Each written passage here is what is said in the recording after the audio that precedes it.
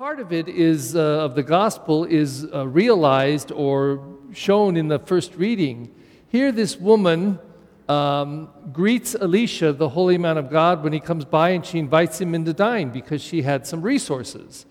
And then every time he came by, she would invite him in. So she says to her husband one day, "Honey, why don't we build a little place up on the roof of a bed and a lamp and a chair, and when he comes by, he can stay with us." So she does it. And the next time he comes by, he stays there. And then he says to his servant, "What does she need?" And he says, "She doesn't have a son, and her husband's getting old." So then he does what the gospel says. Anyone who greets a prophet in my name will receive a prophet's reward. And so the prophet rewards her and says, "Thank you for your kindness. Next year at this time, you will be fondling a baby son."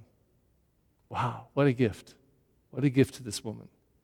The second reading is also a reflection of the gospel, and it grabs that central theme of Jesus. It's really the cross. It's, if you want to live, you must die. You must take up your cross every day and follow me.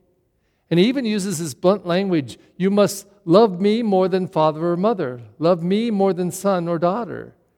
And of course, he's not saying don't love your parents or don't love your kids, but he's saying first is to love me, love gospel, love the kingdom of God. And out of that, love your parents, love your children, do everything.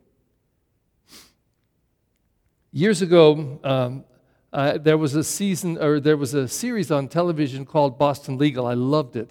It was a show about lawyers, and Denny Crane was this one of the founding lawyers of this firm, and a little cuckoo, and would just do the strangest things, but he always seemed, especially when he spoke to the jury, to say the thing that got them and got his people saved. Even in this case of this woman, wealthy woman that killed her husband.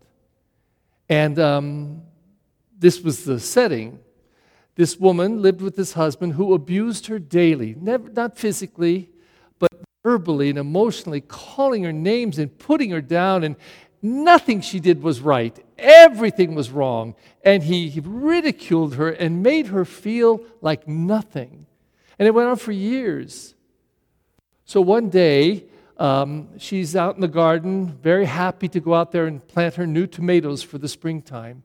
And as she's just beginning, her husband comes out and starts on her, just ridiculing her and abusing her verbally and emotionally completely. And in a moment of rage, because this stuff had been repressed, her hurt, her anger, her depression, everything, depressed, and in a moment, she's got this shovel in her hand, and she just swings it and hits her husband in the head, and he drops over dead. So Denny Crane has to defend her in court. And in this remarkable scene, as he goes over to give the closing arguments, he goes over to the jury, and he says, "This woman is a good woman. She never hurt anybody. She didn't believe in devaluing anyone. She's a good woman. She's always done her best. But she was severely abused by this husband. And after years of taking it and years of letting it destroy her spirit, in this one moment, as she's beginning to plant her tomatoes, in this one moment, she just lost herself. She lost herself.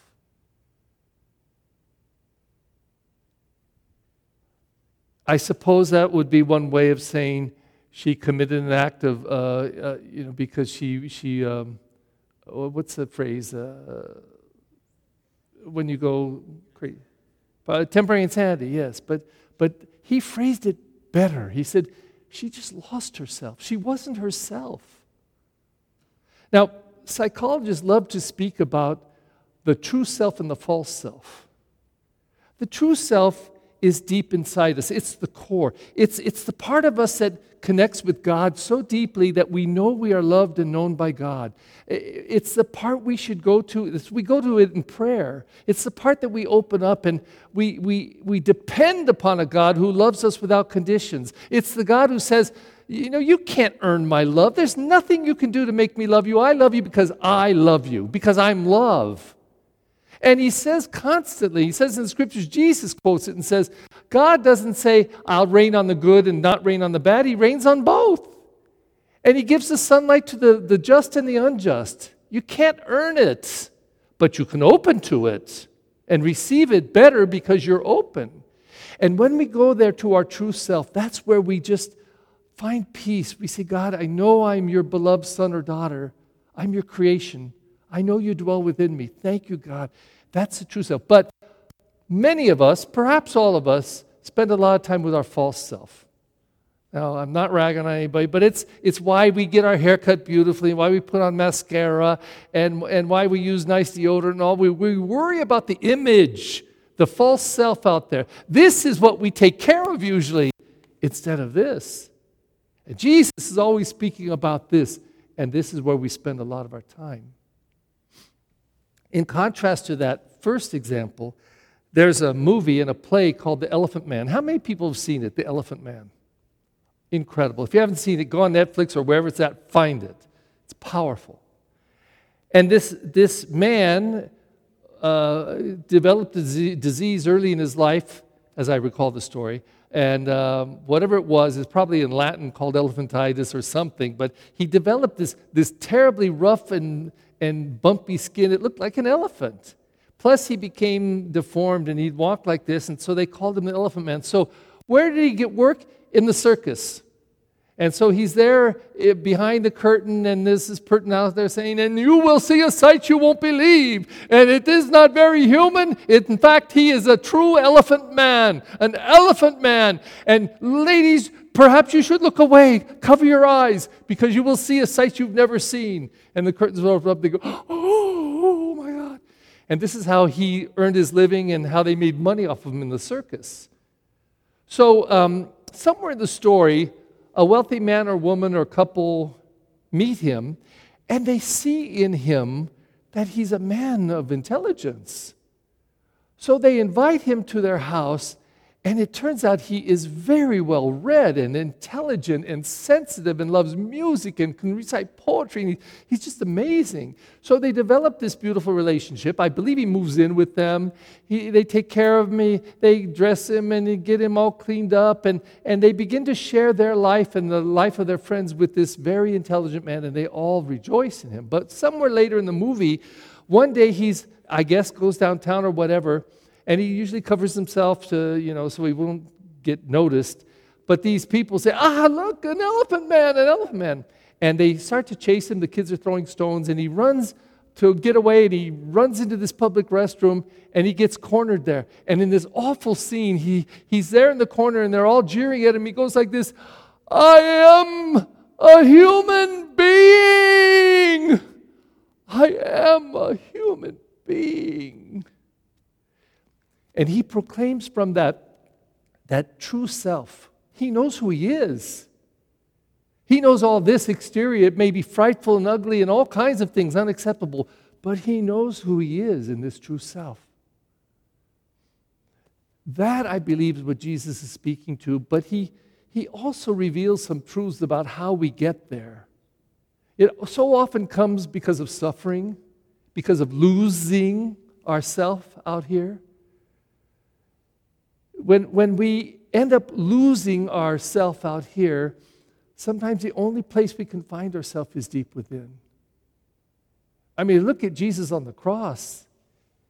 After all of this, how many times you've heard me say this, he was falsely accused, arrested, stripped, and beaten, spit upon. They even mocked him being king by making a crown of thorns that they shoved into his head, made him carry the cross, nailed him to the cross, lifted him up on the cross to die. 3 hours it took for him to asphyxiate. And as he's dying on the cross, and they're still mocking him and laughing at him and calling him names he could have hated, but instead, on that cross, he said, Father, forgive them all. They know not what they do. It was the cross. It was the cross that made him the most divinely inhuman person at that time, that with all the suffering and rejection, he could find in his spirit love, not hate, forgiveness, not revenge. That's the power of the cross. That's what he says quite bluntly. If anything or anyone in this world comes before me, the gospel and the kingdom of God, you blew it. You missed it. You got to lose yourself. to find yourself. And every single day you have to take up your cross and follow me. And presenting that truth to us, the only thing he asks for us to say is, yes.